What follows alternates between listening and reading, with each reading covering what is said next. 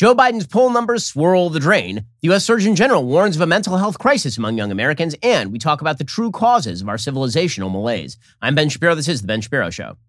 The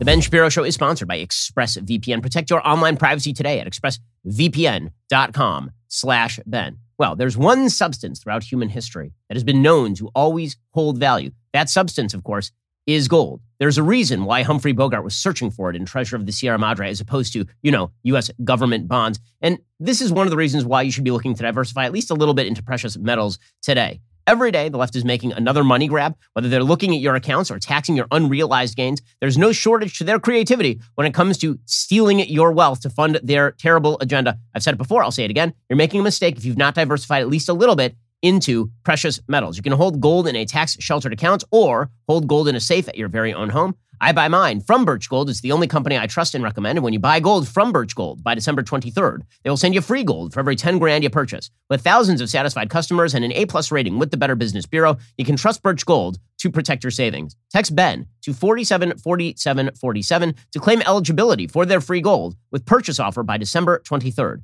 You know, one thing that has never been worth zero. No, not Lehman Brothers, not U.S. government bonds. Gold. Text Ben to 474747. Protect your savings today. Go check them out right now by texting Ben to 474747. Okay, so Joe Biden's approval ratings are just absolutely in the toilet.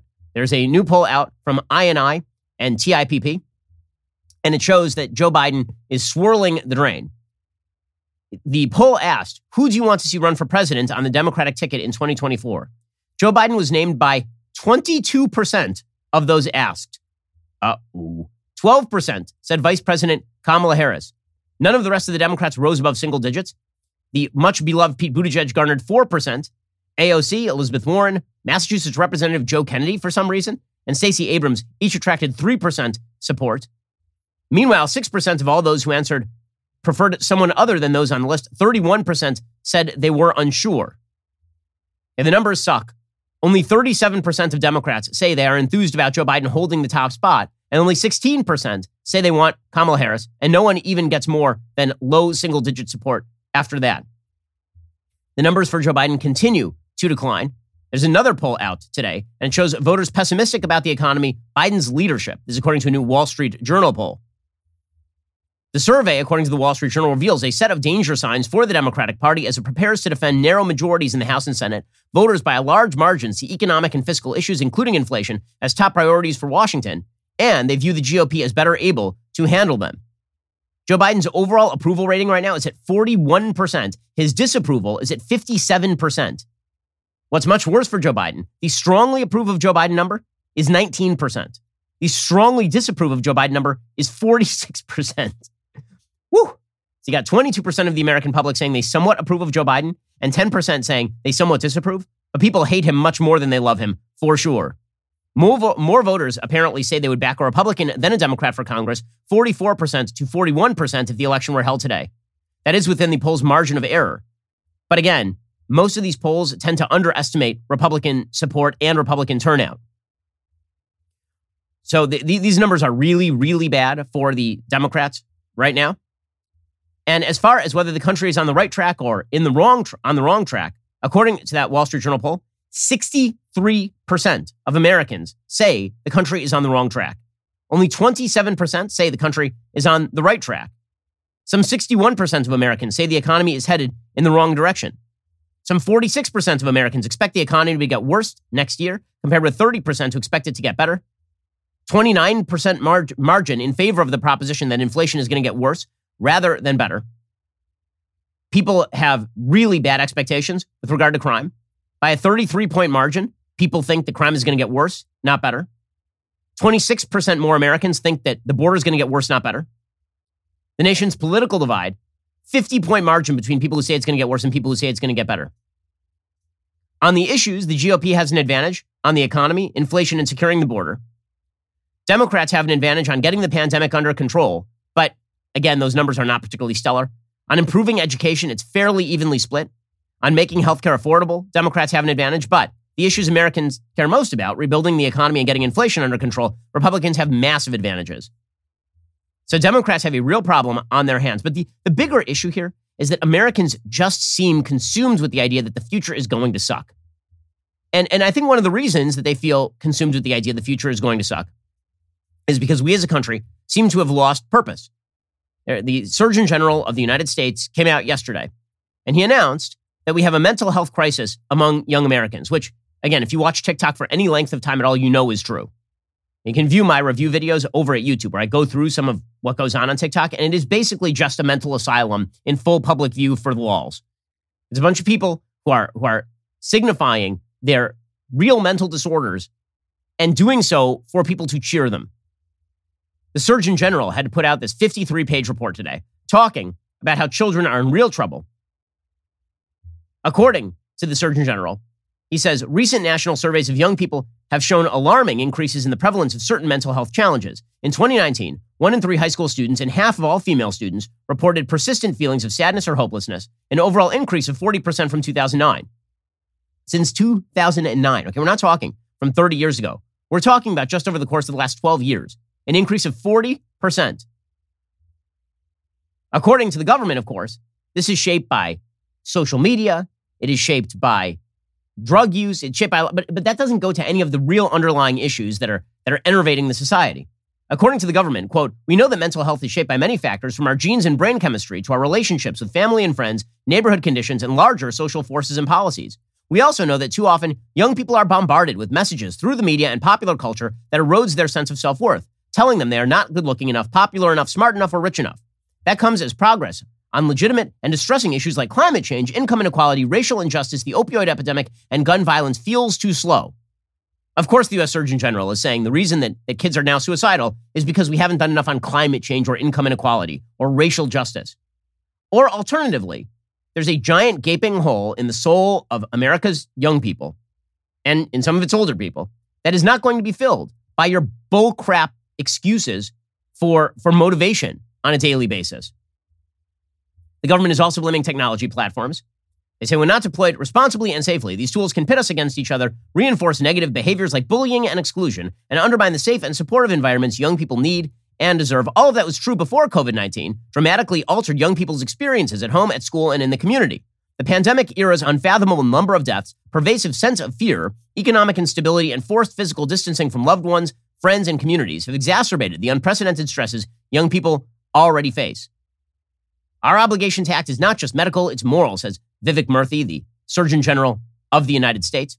We're going to go through more of this advisory from the Surgeon General on the mental health of young people, because I think it goes to a far deeper cultural and civilizational malaise that is now set in and really is cancerous. We're going to get to that in just 1 second. First, let's say that you and your friend, you have a bad marriage and it ends badly with like you and your friend killing the guy, and you go on the run. And eventually the police catch up with you, and you have a choice. You can either be arrested and you can face trial and face down your sins, or you can drive off a cliff with your friend. Well, as you are freeze-framed above the Grand Canyon in the air before your car plummets to the end of its parabolic arc, well, as you're sitting there next to Gina Davis, you think to yourself, man, probably should have bought life insurance via Policy Genius first. Head on over to policygenius.com/Shapiro, answer a few questions about yourself to get started. In minutes, you can work out how much life insurance coverage you need, compare personalized quotes to find your best price. You could save 50% or more on life insurance by comparing quotes with Policy Genius.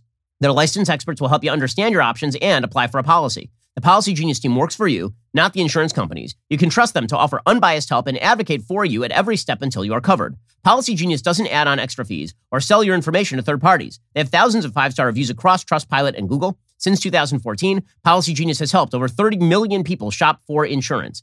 Head on over to policygenius.com/Shapiro. Get your free life insurance quote. See how much you could save. That's policygenius.com/Shapiro. Okay, so according to the Surgeon General, the reason that we're having a mental health crisis is because we're not doing all the things that the left wants you to do via the government. And that, of course, is really silly. So first, they try to claim that mental health conditions that have gotten much more grave among America's young people, that is due to biological factors. Nah.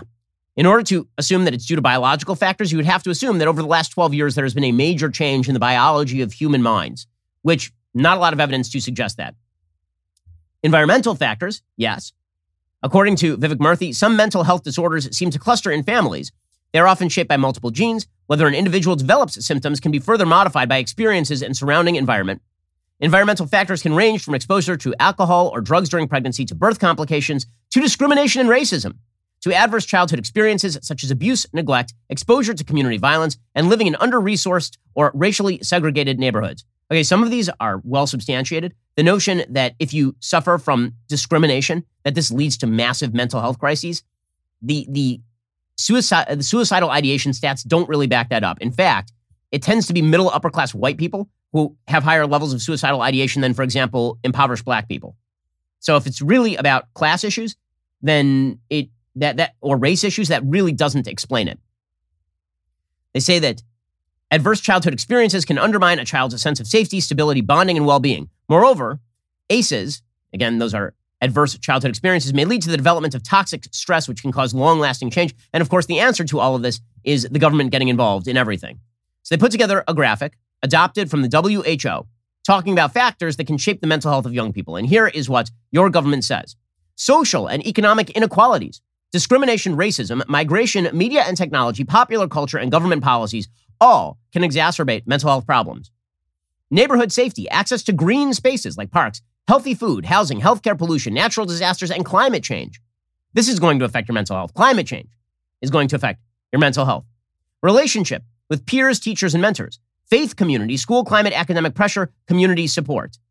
Relationship with parents. Basically, everything in life can affect your mental health. But what has changed, right? This is the big question. What has changed since 2009 to 2019?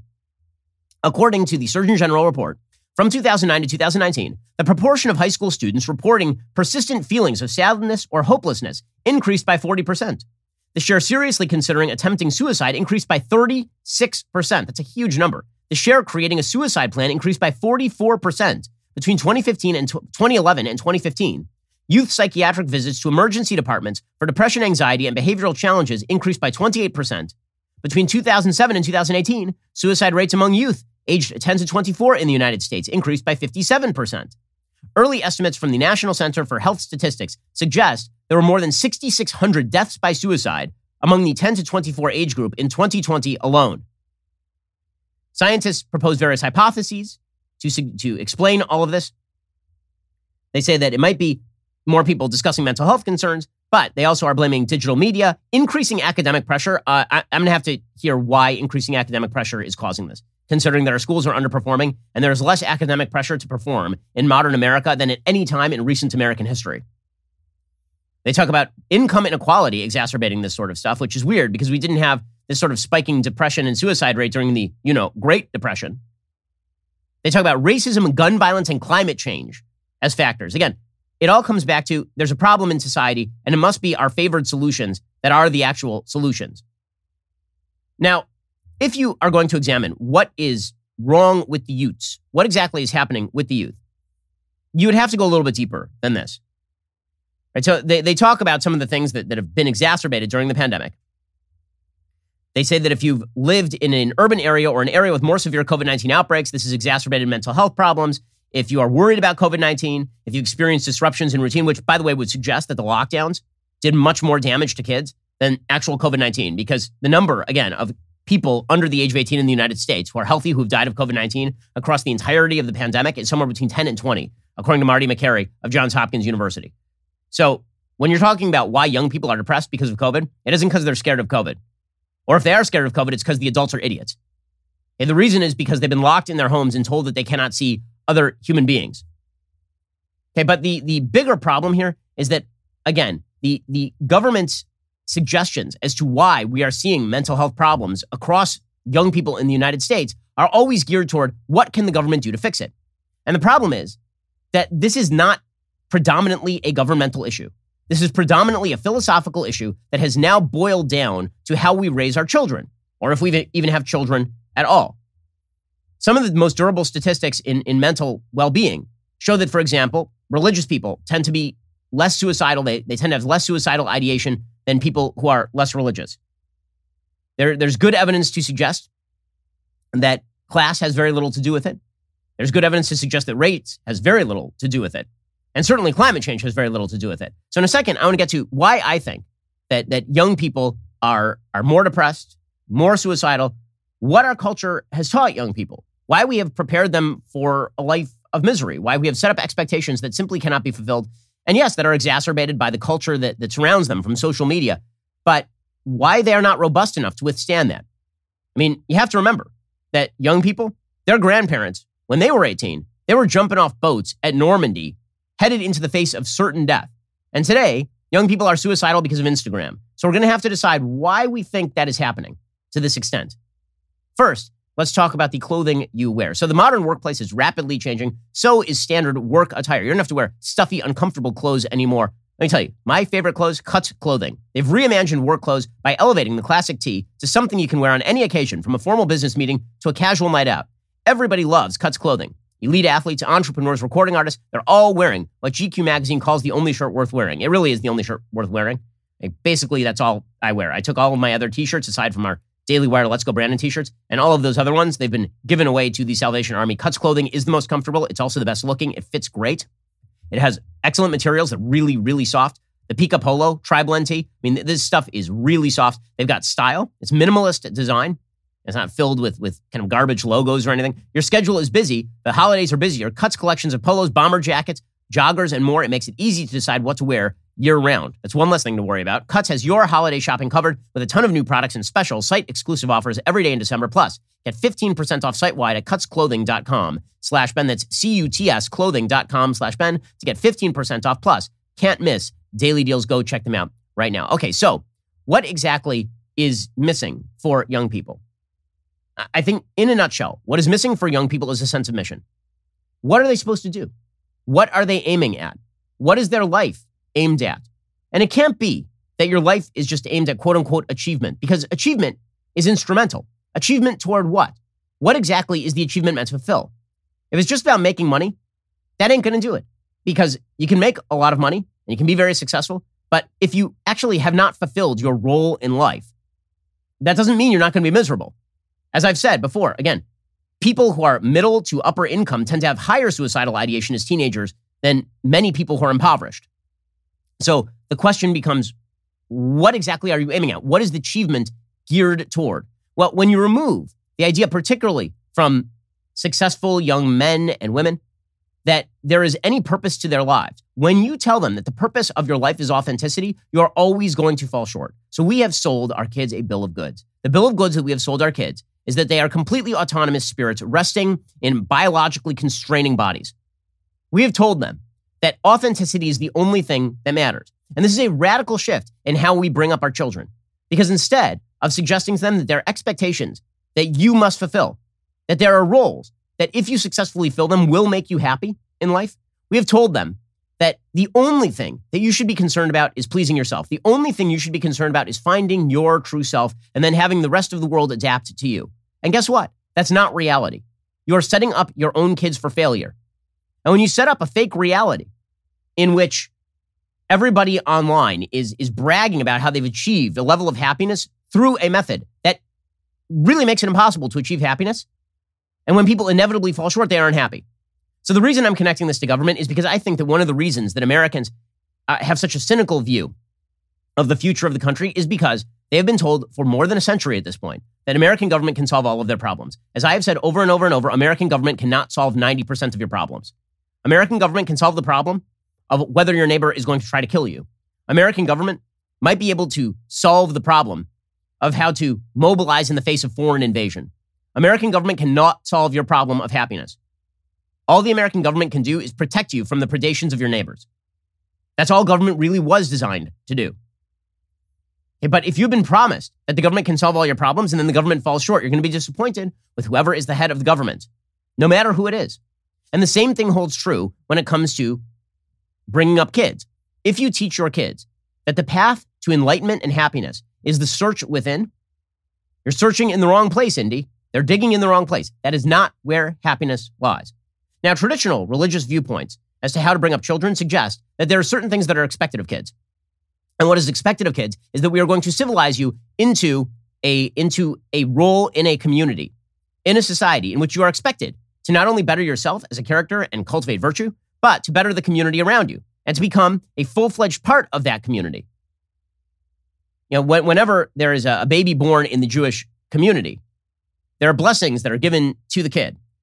And some of those blessings are that they should reach bar mitzvah and they should become, when you are bar mitzvah or bat mitzvah, then you become an adult. And now that comes with obligation. It's not about the party. It comes with actual obligations, right? The idea in most traditional religions is that as you age, more responsibility is put on you. And that responsibility gives you a sense of fulfillment and meaning and purpose.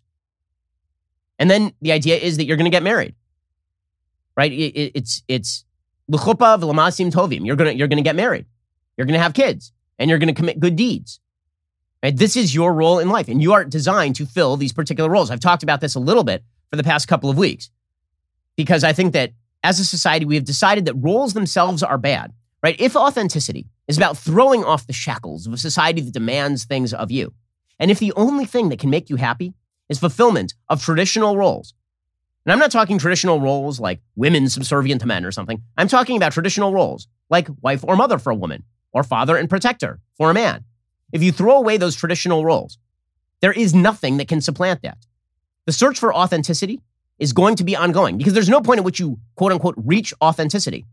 It turns out that when you reach authenticity, people may disapprove of your behavior, or your authentic choices may redound not to your benefit, but to your detriment. You might be making choices that are inherently damaging to you. It turns out that sometimes you're not the best judge of your own interest. In fact, a huge percentage of the time, you're not the best judge of what it is that is going to make you happy in the absence of any sort of societal guidance. This is particularly true of children who are completely incapable of making good decisions. And yet we have told kids from the time they are very, very young, quote unquote, you can be whatever you want to be. Now, if what you mean by that is if you try really hard in any particular field, then you can have the possibility of success, that's true. But if you mean that you can be a girl if you're a boy, or you can act in any way that you want and have it all, none of that is true. And then when we reinforce that perception with a social media milieu that has people taking selfies and bragging about their own levels of happiness and having achieved this chimera of a vision, people are going to be unhappy. You've also destroyed the sense of roles that are necessary in order to promulgate community. Communities require roles. If you interact with other people, you are playing a role. They're playing a role. There's nothing wrong with roles. In just a second, we're going to get to the issue of roles and why the left fights so strongly against them and why it's completely emptying out young people. It really, really is. It's leaving them aimless.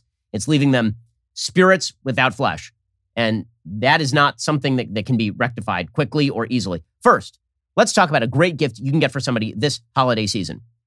Okay, so we have one of our old sponsors is back, better than ever. I'm talking, of course, about Vincero Collective. So if you don't know Vincero, they're a small team based out of San Diego. They provide today's most ambitious people with premium watches and lifestyle accessories. They've got eye-catching designs, quality craftsmanship you can feel in hand. Vincero provides incredible pieces sure to become staples of your wardrobe and beyond. Vincero watches, look at this. This is a beautiful Vincero watch. Okay, so I'm a luxury watch guy, but luxury watches are like tens of thousands of dollars. If you are looking for a great Christmas gift that is not going to break the bank, but looks classic and looks spectacular, Vincero watches are the gift. Whether you're shopping for a friend or a loved one, partner or parent, Vincero has a collection and colorway for everyone, making it easy to find a great gift for that special someone. Don't wait till the last minute this year. Head on over to VinceroCollective.com/Shapiro. Check out our favorite picks. While you're there, take advantage of 15% off on your purchase exclusively for you, our listeners. Here at the Daily Wire, we stand behind Vincero Collective, the products they sell, brand they built, values they stand for. You don't need to take my word for it. With over 30,000 five-star reviews, Vincero offers you a shopping experience you can trust.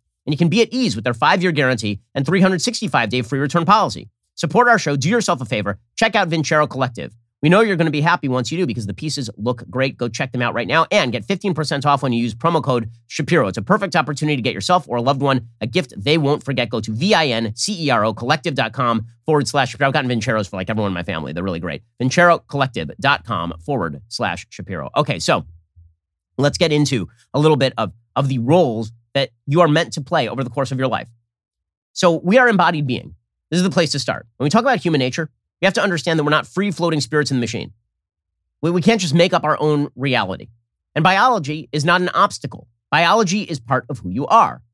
Right? You are not just a spirit, and you are not just biology. You are both, and they are combined. And what that means is that your biology is not your enemy. Sometimes it's something you have to curb, but it is not, in fact, opposed to you. It's not an obstacle. You don't get to be, quote unquote, whatever you want to be, regardless of your biology. Right? I'm 5'9", I'm an Orthodox Jew, I ain't playing in the NBA. Okay, I can't be whatever I want to be. Okay, I can be what I'm capable of being. Okay, but we have decided that that's not true. We have decided because we are so fixated on this idea that all autonomy is sort of in your head, that children ought to be granted autonomy they are not capable of having. Like children ought to be making decisions about, for example, their own gender when they're 5 years old, which is totally insane. I mean, my son is not even capable of deciding what to eat in the evenings. He's not capable of deciding whether he should go to school. If he had his way, he would never go to school. Okay, but we have told kids that they are to be treated like little adults, which they are not. Instead, there are roles that we play over the course of our life. Some of those roles have to do with aging. When you are young, you're a learner. That means you need people who are shaping and guiding you, people who are giving you a sense of mission. As a citizen in your community, you have to believe in the collective purpose of that community. If you're an American, you have a role as an American, and that role is to uphold the founding principles of the Declaration of Independence and Constitution of the United States. That is your role. That role exists in every nationality in world history. It is only in the modern era that we have created nationless people who believe that they are citizens of the world. There's no such thing as a citizen of the world. Honestly, try paying taxes to the world. You're a citizen of whatever country you reside in. And so either you should become a full-fledged citizen and act like a citizen, or you should move. Okay, what that means is a certain level of loyalty to the core philosophy of the nation to which you belong. You have a role as a parent. That role is not to abdicate the responsibility for bringing up your kids.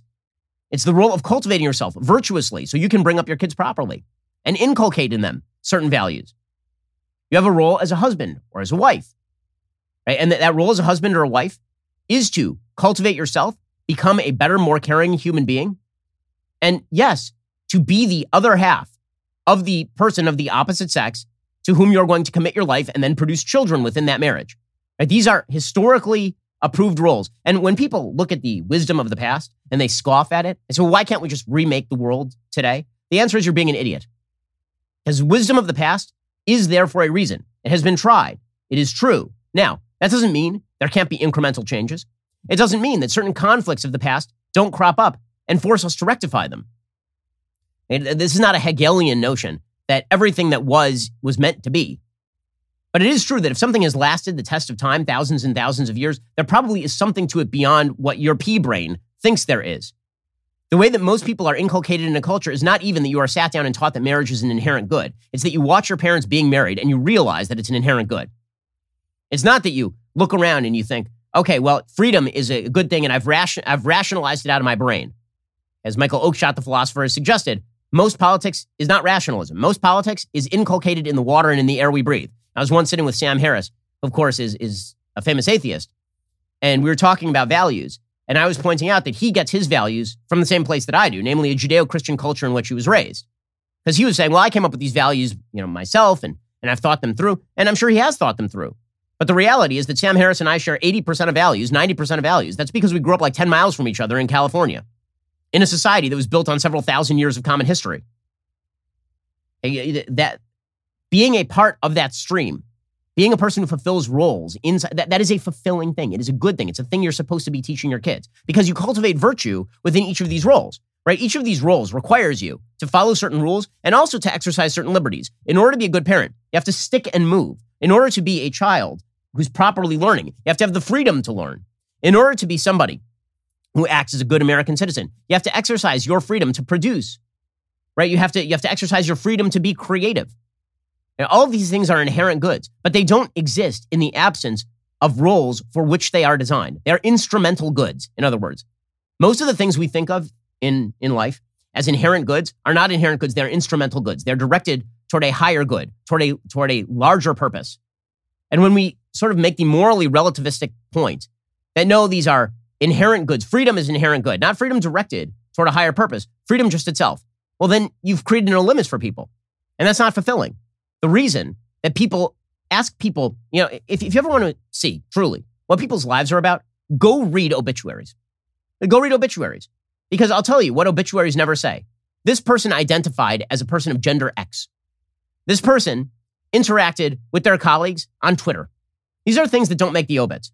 And if you really want the boiled down version, go check out gravestones at the cemetery. The gravestones at the cemetery usually say things like beloved father and husband. A beloved mother. Right? These are the things that people want to be remembered as. It's role fulfillment. Okay, now, as a society, we have decided that these roles are not only no longer necessary, they're repressive and bad, and they ought to be fought. And we are teaching our kids this. And then we are shocked that our kids are depressed. We are shocked that our kids are looking for authenticity in all the wrong ways. We are shocked that when they go searching for what is me and they come up short, they start dosing themselves into oblivion. When we remove them from a communal context in which you are naturally forced to play a role, right? If you've ever been in high school, you know this, right? You play a role in high school, but you play roles throughout your lives. And here's the thing. Even when we pretend that there are not roles to play, you end up playing a role. Okay, but the role you play might be a toxic role. The role you play might be as the court jester. The role you play might be as the example to others of how not to live your life. There are a lot of roles out there. Pick ones that matter. And the ones that matter typically are the ones that have to do with historically tried and true roles that have provided fulfillment to people across cultures for all of human history. But here in the United States, in our pursuit of this bizarro world, complete autonomy and complete libertinism is the solution to all your ills. Authenticity is what we ought to be searching for, and we will raise our kids to search for authenticity. They've lost what makes people authentically human, which is human roles. Human roles make you human. Otherwise, you're just an animal. Otherwise, you're just a really smart animal. We'll get to more on this in just a moment. First, the financial experts said we were in the clear. While experts anticipated rate cuts, inflation in the United States remains a significant economic concern. Think about it. The United States right now is in the hole by $34 trillion. But we're going to keep spending, and we're going to keep printing, and that's going to keep pushing up those prices. So you can bury your head in the sand, or you can do something about it. Diversification, always a smart financial strategy. Diversify a portion of your savings into gold with Birch Gold Group. Gold is your hedge against inflation. Birch Gold makes it easy to own. They'll help you convert your existing IRA or 401k into a tax-sheltered IRA in gold. You're not going to pay a penny out of pocket. Gold is part of my savings strategy. I get it from Birch Gold. They've been the exclusive gold partner of the Daily Wire for over 7 years now, literally helping thousands of our listeners. They can help you as well. Text BEN to 989898. Get your free info kit on gold. Then talk to a precious metal specialist about protecting your savings from persistent inflation with gold. Text BEN to 989898. Right now, diversification, always a smart strategy. Text BEN to 989898 to get started. So the reason that I bring all of this up, of course, is because we see indicators of how we've undermined the raising of our children all over our culture. There's an article in the Washington Post today, for example, entitled "A White Teacher Taught White Students About White Privilege. It Cost Him His Job." And the idea is that we should be very much pro our teachers, teaching kids about racial essentialism, teaching kids about the evils of their country, teaching them essentially to be bad Americans. And that it is good for teachers to teach kids to, by the way, if you're teaching your kids about racial essentialism, you're teaching your kid to be a bad American. You're teaching them to fundamentally reject basic notions of Western civilization, about the inherent rights of human beings, and about the fact that human beings ought not be boiled down to immutable skin color characteristics. But the Washington Post says that they want kids to be freed of the role of good American citizen. To even say, by the way, that you should play the role of good American citizen is now considered intolerant. Right? These sorts of words are considered coded dog whistles to say something like good American citizen. According to the Washington Post, Matthew Hahn checked his phone to see if the wait was finally over. It had been 5 months since he was fired for teaching about white privilege at a high school in rural Tennessee. 2 months since he had fought to regain his job at an emotional 3-day hearing, becoming a symbol of the acrimonious debate over the way racism, and history should be taught in America's schools. Now nothing. No announcements from the school district about his appeal effort, no messages from his lawyer, no text from friends and former colleagues who had sustained him through a lonely half year of jobless limbo. Could he return to teaching in his hometown? Apparently no one knew. Hahn, 43, white and balding, sighed. Marlowe, his German shepherd, started to whine. Hahn grabbed the leash because no matter what, he still had to walk the dog. Shrugging on a gray hoodie against the fall chill, he walked out his front door and down the long, sloped driveway of the house he had grown up in, Marlowe tugging at every step. A lifelong resident of Kingsport, Tennessee, Hahn was well aware his liberal views made him an outlier in his overwhelmingly white, mostly conservative community, but that had never mattered before. He had taught in the Sullivan County school system for 16 years without any trouble. He had taught the class that got him fired contemporary issues for nearly a decade without a single parent complaint. Then, at the start of last year, he made a pronouncement during a discussion about police shootings that would derail his career. White privilege, he told his nearly all-white class, is a fact. Then he assigned Ta-Nehisi Coates' essay, The First White President Spurring Parent Complaints. In April, a student mentioned white privilege during a class discussion about Derek Chauvin, and Hahn could not help himself. He navigated to YouTube and pulled up White Privilege, a scathing, profane, 4-minute poetry performance by Kyla Janae Lacey. Oh, am I making you uncomfortable? The black writer demands at one point. Try a cramped slave ship. I will probably get fired for showing this, Hahn joked before hitting play. Less than a month later, he was. And of course, it's very bad that Hahn lost his job. Because after all, we have to have teachers indoctrinating kids into the idea that America is inherently bad, all of its institutions shot through with racism and bigotry. Now again, teaching kids these sorts of ideas when they are 19, 20 is a different thing as one view among many in college. Even there, I think that there's a serious question as to whether we ought to be sponsoring anti-citizenship sentiments like the idea that racial essentialism is at the root of all of America's institutions. But certainly when you're teaching kids, high school kids, are you raising kids to have a purpose as Americans when you do this sort of stuff? Serious question. And we're doing this with regard to math too. Article today in USA Today, is math education racist? Debate rages over changes to how US teaches the subject. Instead of teaching kids to pursue success, we are now teaching kids that if they fail, it must be the system that has failed, because true authenticity is to be found within, not in fulfilling standards, not in attempting to achieve as part of a broader goal of becoming a more productive person who is capable of doing better things for family, friends, community, and country. According to USA Today, there are recommendations to make math more inclusive. Schools are collapsing math tracks to put kids of all abilities in the same classes, adding data science courses that carry the same prestige as calculus, long seen as a gateway to a career in STEM fields in elite colleges. Another heated issue, the extent to which math education should include real-world problems involving racial and social inequities. Fairly or not, that debate has landed in the murky soup of critical race theory digressions. The changes have pitted mathematicians and math educators against each other and sparked criticism from affluent parents upset by the elimination of gifted tracks. They've caused upheaval in California as parents, professors, and teachers spar over proposed changes to the state's K-12 and math framework.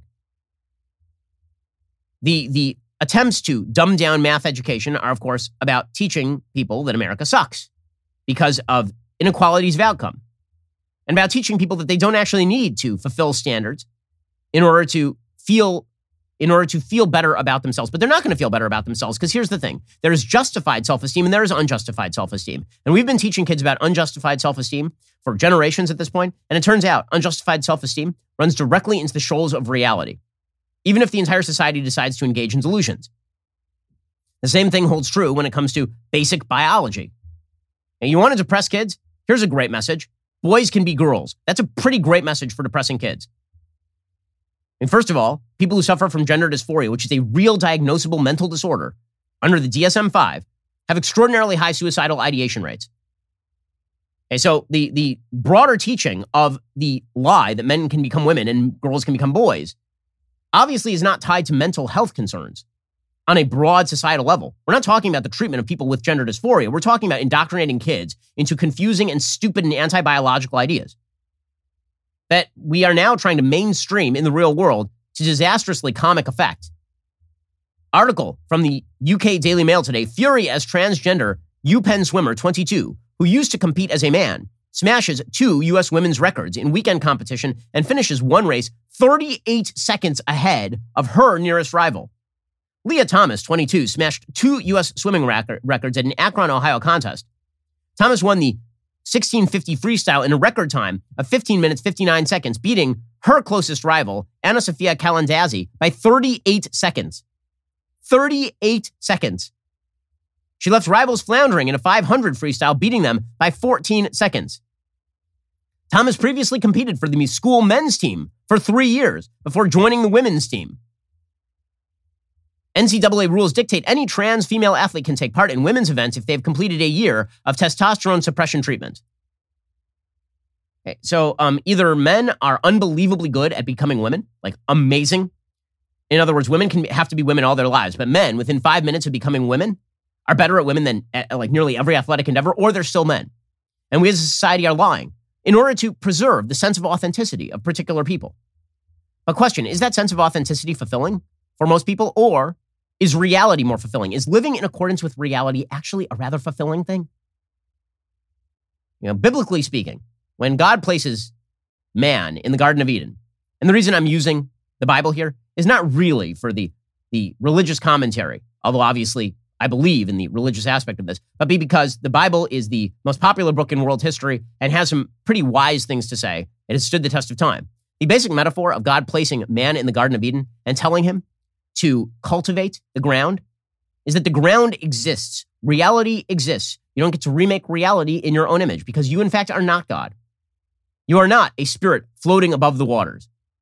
You are something else entirely. You're an embodied human being, and playing your role in life, recognizing reality in life is fulfilling. Take away obligation, take away responsibility to fulfill those roles, and people lose purpose. They just end up in a perfect sense of malaise. We'll get to more of this in just 1 second. First, let's talk about gifts for the holiday season. I'm going to give you a great gift this holiday season, like a super useful one. Raycon wireless earbuds. Raycons will give you amazing audio quality wherever you go. Whether you use them to pump up, wind down, work, or work out, they'd be useful for anyone on your list. Even better for you. They start at half the price of other premium audio brands. With their latest model, you get 3 new sound profiles to make sure everything you're listening to sounds its best with just the right amount of bass. You got pure mode for blues, instrumental. You got balance mode for podcast listening. You got bass mode for hip hop. So like the full Shapiro spectrum, right? You can listen to me play violin on pure mode. You can listen to this podcast on balance mode, and you can listen to me rap like Cardi B on bass mode. Raycons are available in 5 stylish colors, so you can pick a perfect one for everyone on your list. With free shipping and returns, giving is easier than ever. The holidays are coming up faster than you think. Now is the time to knock out that gift list and avoid the last-minute shipping scramble, especially because right now, my listeners will get a 15% off site-wide with code HOLIDAY at buyraycon.com/Ben. Again, that's buyraycon.com/Ben. Use code HOLIDAY today. Get 15% off your entire Raycon order. That is buyraycon.com/Ben. We're going to get to more on the depression and suicide spike that we have seen in the United States. First, last week, Joe Biden announced his winter COVID plan. It doesn't sound like a lot of winter wonderland. He's extending the federal mask mandate for public transport.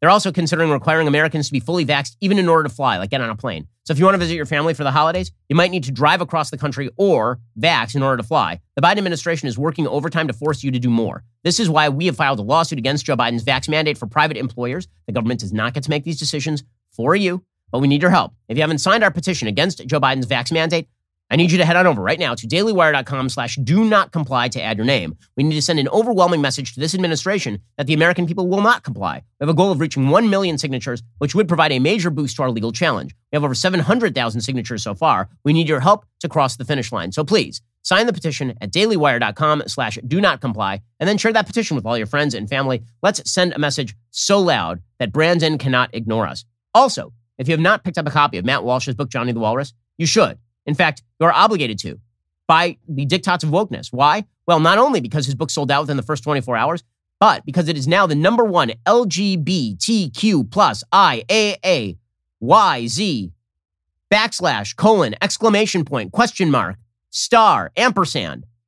bestseller on Amazon. And yes, the book is sold out. Don't worry. You can reserve your copy at Amazon to get your hands on the next batch shipping out soon. Johnny the Walrus is an exhilarating tale of a young boy pretending he's a walrus, which is fun in games until Johnny's mom decides, based on internet searches and yoga classes, that Johnny probably is actually a walrus and that she has to uphold his trans walrus identity. If you know Matt's brain, you will laugh your butt off. It's a really funny book. So head on over to Amazon, reserve your copy of Matt's timely masterpiece, Johnny the Walrus, today. You are listening to the largest, fastest growing conservative podcast and radio show in the nation.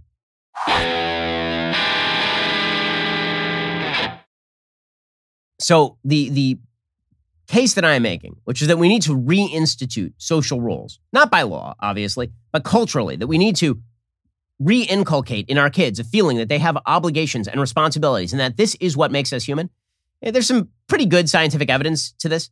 So in the 1960s, there was a scientist named John Calhoun, and he performed a bunch of mouse experiments. There was one particular experiment that became very, very famous. Okay, he set up an experiment that was designed to essentially create utopia. Okay, and this experiment for mice essentially amounted to, we are going to put a bunch of mice in a place where all of their needs are catered to, and they're basically like rich people today. All their needs are catered to. They don't have any obligations. According to IFLscience.com, in this study, which was called Universe 25, so he set up all these different experiments with these mice. In this study, Calhoun took 4 breeding pairs of mice and placed them inside a utopia. The environment was designed to eliminate problems that would lead to mortality in the wild. They could access limitless food via food hoppers, access via tunnels, which would feed up to 25 mice at a time, as well as water bottles just above. Nesting material was provided. The weather was kept at like perfect mouse temperature, which is about 68 degrees Fahrenheit, apparently. The mice were chosen for their health. They were obtained from the NIH breeding colony. Extreme precautions were taken to prevent disease. There were no predators available anywhere in there, obviously. So the mice, normally they spent a lot of time foraging for food, for shelter. Instead, they basically spent all of their time screwing, which is exactly what you'd expect. About every 55 days, the population doubled as the mice filled the most desirable space within the pen, where access to the food tunnels was of ease. When the population hit 620, that slowed to doubling around every 145 days because mouse society began to hit problems. They were overcrowded. The mice split off into groups. And those that could not find a role in the groups found themselves with no place to go. The excess could not go anywhere else because there was nowhere else to go. So they became isolated. According to the paper, quote, males who failed withdrew physically and psychologically. They became very inactive, aggregated in large pools near the center of the floor of the universe. From this point on, they no longer initiated interaction with their established associates, nor did their behavior elicit attack by territorial males. Even so, they became characterized by many wounds and much scar tissue as a result of attacks by other withdrawn males. So basically, the mouse society striated as soon as all obligation was gone. There were the successful alphas, and then there was everybody else. The withdrawn males would not respond during attacks. They would lie there immobile. Later, they would attack others in the same pattern. The female counterparts of the isolated males withdrew as well. Some mice spent their days preening themselves, shunning mating, never engaging in fighting. They're basically the Instagram stars of the mouse world. Due to this, they had excellent fur coats and were dubbed, somewhat disconcertingly, the beautiful ones. The breakdown of usual mouse behavior was not limited to the outsiders. The alpha male mice became extremely aggressive, attacking others with no motivation or gain for themselves. They regularly raped both male and female mice. Violent encounters sometimes ended in mouse-on-mouse cannibalism. Because their every need was being catered for, mothers would abandon their young, or merely just forget about them entirely, leaving them to fend for themselves. The mother mice became aggressive toward trespassers to their nest, with males that would normally fill this role banished to other parts of the utopia. The aggression spilled over. Mothers would indeed regularly kill their young. Infant mortality in some territories of the utopia reached 90%. This was all during the first phase of the downfall of the utopia. Then there's the second phase. This is called second death. Whatever young mice survived the attacks grew up around these unnatural mouse behaviors. They never learned usual mice behaviors. Many showed little or no interest in mating, preferring to eat and preen themselves alone. Does any of this sound disconcertingly familiar for our civilization? Like, at all? The population peaked at 2,200, short of the actual 3,000 mouse capacity of the universe, and then came the decline. Many of the mice weren't interested in breeding. They retired to the upper decks of the enclosure. The others formed into violent gangs below, which would regularly attack and cannibalize other groups as well as their own. The low birth rate and high infant mortality combined with the violence, soon the entire colony was extinct. Calhoun called this a behavioral sink, and here's what he concluded, quote, for an animal so simple as a mouse, the most complex behaviors involve the interrelated set of courtship, maternal care, territorial defense, and hierarchical intergroup and intragroup social organization. When behaviors related to these functions fail to mature, there is no development of social organization, no reproduction. As in the case of my study reported above, all members of the population will age and eventually die. The species will die out. And then he tried to apply this lesson to man. He said, for an animal so complex as man, there's no logical reason why a comparable sequence of events should not also lead to species extinction. If opportunities for role fulfillment fall far short of the demand by those capable of filling roles and having expectancies to do so, only violence and disruption of social organization can follow. Kill the roles, kill the animal. And we're doing that as a society, civilization-wide. Restore the rules, or the civilization is in serious trouble. I think we all know this down deep. Alrighty, we'll be back here later today with an additional hour of content. In the meantime, go check out our newest podcast, Morning Wire. On today's episode, they discuss more on the U.S.'s diplomatic boycott of the Beijing Olympics. That episode is available right now on Apple, Spotify, or wherever you listen to podcasts. Make sure to tune in. Also, as you know, the Daily Wire has launched a film and entertainment division. We have our very first original film, Shut In. It's going to be released in just a few weeks. We're fighting the left, providing an alternative to the woke crap Hollywood puts out. To do this, we're building up our publicity and marketing team. So if you really want to work at Daily Wire and you are a seasoned publicist with experience working in film or TV, we want to hear from you. Daily Wire is now hiring a director of entertainment publicity. That is correct. It's one of the coolest jobs at this magnificent company. You get to spearhead the publicity for our series and films. It's a huge opportunity for a publicity professional in the entertainment industry who has dreamed of joining the Daily Wire team. To apply for this position, to view an exhaustive list of current openings with Daily Wire, please visit dailywire.com/careers. I'm Ben Shapiro. This is The Ben Shapiro Show. If you enjoyed this episode, don't forget to subscribe. And if you want to help spread the word, please give us a 5-star review and tell your friends to subscribe too. We're available on Apple Podcasts, Spotify, and wherever you listen to podcasts. Also, be sure to check out the other Daily Wire podcasts, including The Andrew Klavan Show, The Michael Knowles Show, and The Matt Walsh Show. Thanks for listening. The Ben Shapiro Show is produced by Elliot Feld. Executive producer Jeremy Boring. Our supervising producer is Mathis Glover. Production manager Pavel Wydowski. Associate producer Bradford Carrington. Post-producer Justin Barber. The show is edited by Adam Sayevitz. Audio is mixed by Mike Coromina. Hair and makeup is by Fabiola Cristina. Production assistant Jessica Kranz. The Ben Shapiro Show is a Daily Wire production. Copyright Daily Wire 2021. John Bickley here, Daily Wire editor-in-chief. Wake up every morning with our new show, Morning Wire. On today's episode, Biden and Putin meet amid escalating tensions, the U.S. imposes a diplomatic boycott at the Beijing Olympics, and the Supreme Court abortion case prompts fierce debate. Join us and get the facts first on the news you need to know with our show, Morning Wire.